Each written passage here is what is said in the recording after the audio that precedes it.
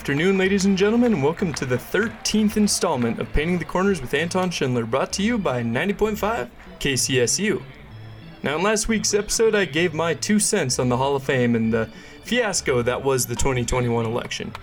It was a bit more of a serious episode because I felt like it was something that I just really needed to get off of my chest. But today's episode should be a little bit more fun. Today we're going to talk about the Chicago Cubs and their 108-year drought leading up to their World Series victory in 2016. First off, let's talk about the 2 seasons leading up to that 108-year drought. In both 1907 and 1908, the Cubs won their first 2 World Series titles. Back in those days, there were still only 16 teams in the MLB, 8 in the National League and 8 in the American League. And the Cubs conquered pretty much all of them. In 1907, they finished with a 107-45 record, going 54-19 at home and 53-26 on the road. They ended up with 15 wins more than the second-place team, the Detroit Tigers. The domination didn't just end there. The playoffs came around and the Cubs steamrolled through, eventually winning the World Series 4-0, with 1 tie in Game 1 after it was eventually abandoned 12 innings in. During the season, the Cubs scored around 574 runs while only giving up 390 runs. Similarly, the Cubs scored 19 runs in the World Series and only gave up 6 to the Tigers. This impressive run differential was led by a plethora of outstanding pitchers such as Orville Overall, who had a 1.68 ERA with 23 wins and 7 losses in his unbelievable season. Mordecai Brown was another, going 20-6 with a 1.39 ERA. I mean, both of these season performances are almost unheard of in the present day. But it's not just the defense and the pitching that creates this sort of run differential, but the hitting as well. And boy, was there a lot of offense. There was seemingly no weak link, so to speak, in the Cubs lineup. 7 of the 8 starters were batting above 250, and each had close to 50 RBIs and 60 to 70 runs each.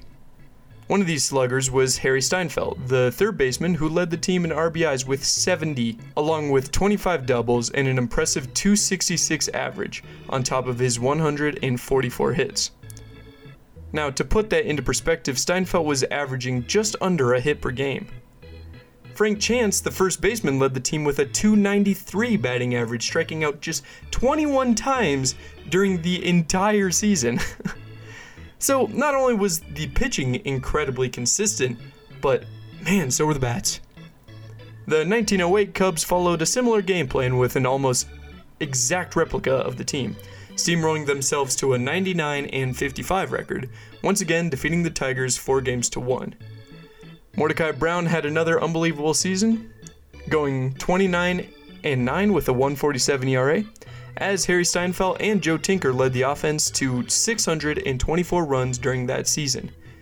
And then the 1909 season rolled around. A similar Cubs team took on the National League like usual, with Mordecai Brown and Orville Overall tearing up the season, raking in 104 wins for just 49 losses. However, a new rival had appeared. The Pittsburgh Pirates, who had been in second place the past 2 seasons, had finally had enough. Led by the hard-hitting shortstop Honus Wagner and the pitching prowess of Howie Kamnitz, the Pirates soared up in the standings, winning 110 games and eventually beating the Tigers again in 1909. Poor Tigers, huh?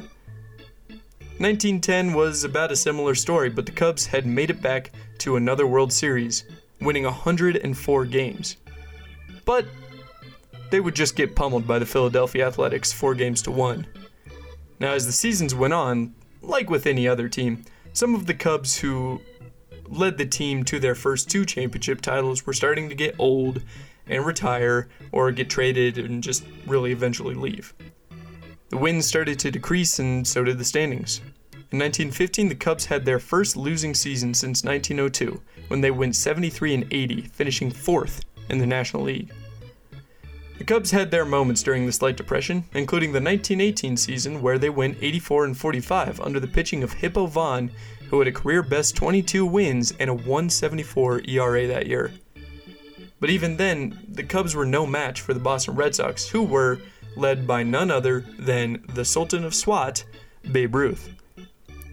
During this drought, the team moved from the west side of Chicago to the north side, to a park that would soon be known as Wrigley Field.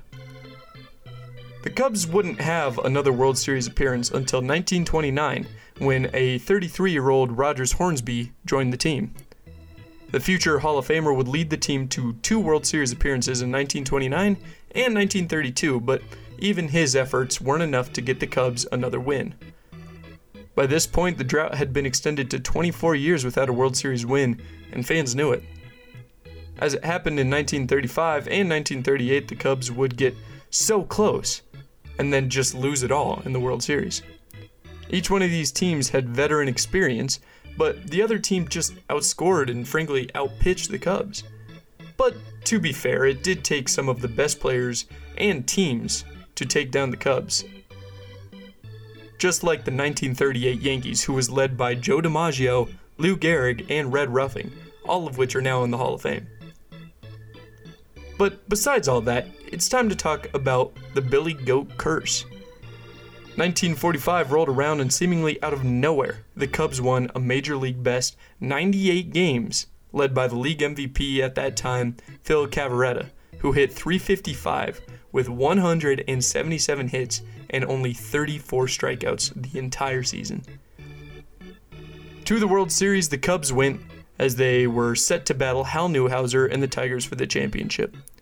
The Cubs won Game 1 and Game 3 pretty effortlessly, and it seemed that the drought was almost up. However, during Game 4, something very strange happened. So some background to this. Near Wrigley Field at the time, there was a place called the Billy Goat Tavern that was owned by Billy Sianis. Now on that October day, Sianis bought 2 tickets for the game, one for him and one for his pet goat, Murphy, who had become somewhat of a good luck charm for the Cubs, kind of a mascot that would walk around every now and then. Now, as the two walked in, the ushers at the front gate stopped them and wouldn't let them in since, well, no pets were allowed at the park. After much arguing, it took the club's owner, P.K. Wrigley, to finish it. He said that Billy could come in, but not the goat because, well, it stinks. Frustrated, Billy left, but not before saying, "The Cubs ain't gonna win no more. The Cubs will never win a World Series so long as the goat is not allowed in Wrigley Field." And they didn't. The Cubs were quickly overrun by the Tigers, and just like Billy Sianis warned, the Cubs lost the World Series. And for that matter, didn't go back to another World Series until 2016. This began the worst stretch in the history of the franchise. For 20 straight seasons, starting in 1947, the Cubs never finished with a record above 500, and never placed higher than 5th place in the standings. In 1962, they set a team record for losses when they lost 103 games, a record that they'd meet once more in 1966. Now, I think it's important to point out that the Cubs weren't really lacking in talent during this drought. Ernie Banks, Mr. Cub himself, had his Hall of Fame career during this drought. So did Ryne Sandberg, Billy Williams, and even Greg Maddux for a few seasons. And I think all of these players were a huge help to Cubs fans as they kind of shined a light of hope for every fan during the darkest time in Cubs history. Oh, and did you think that we were done with these curses? Nope, not even close. As I mentioned before, baseball is a very superstitious sport, but sometimes it just gets weird. In 1969, the Cubs were finally starting to gain some solid ground in the standings and started winning ball games once again.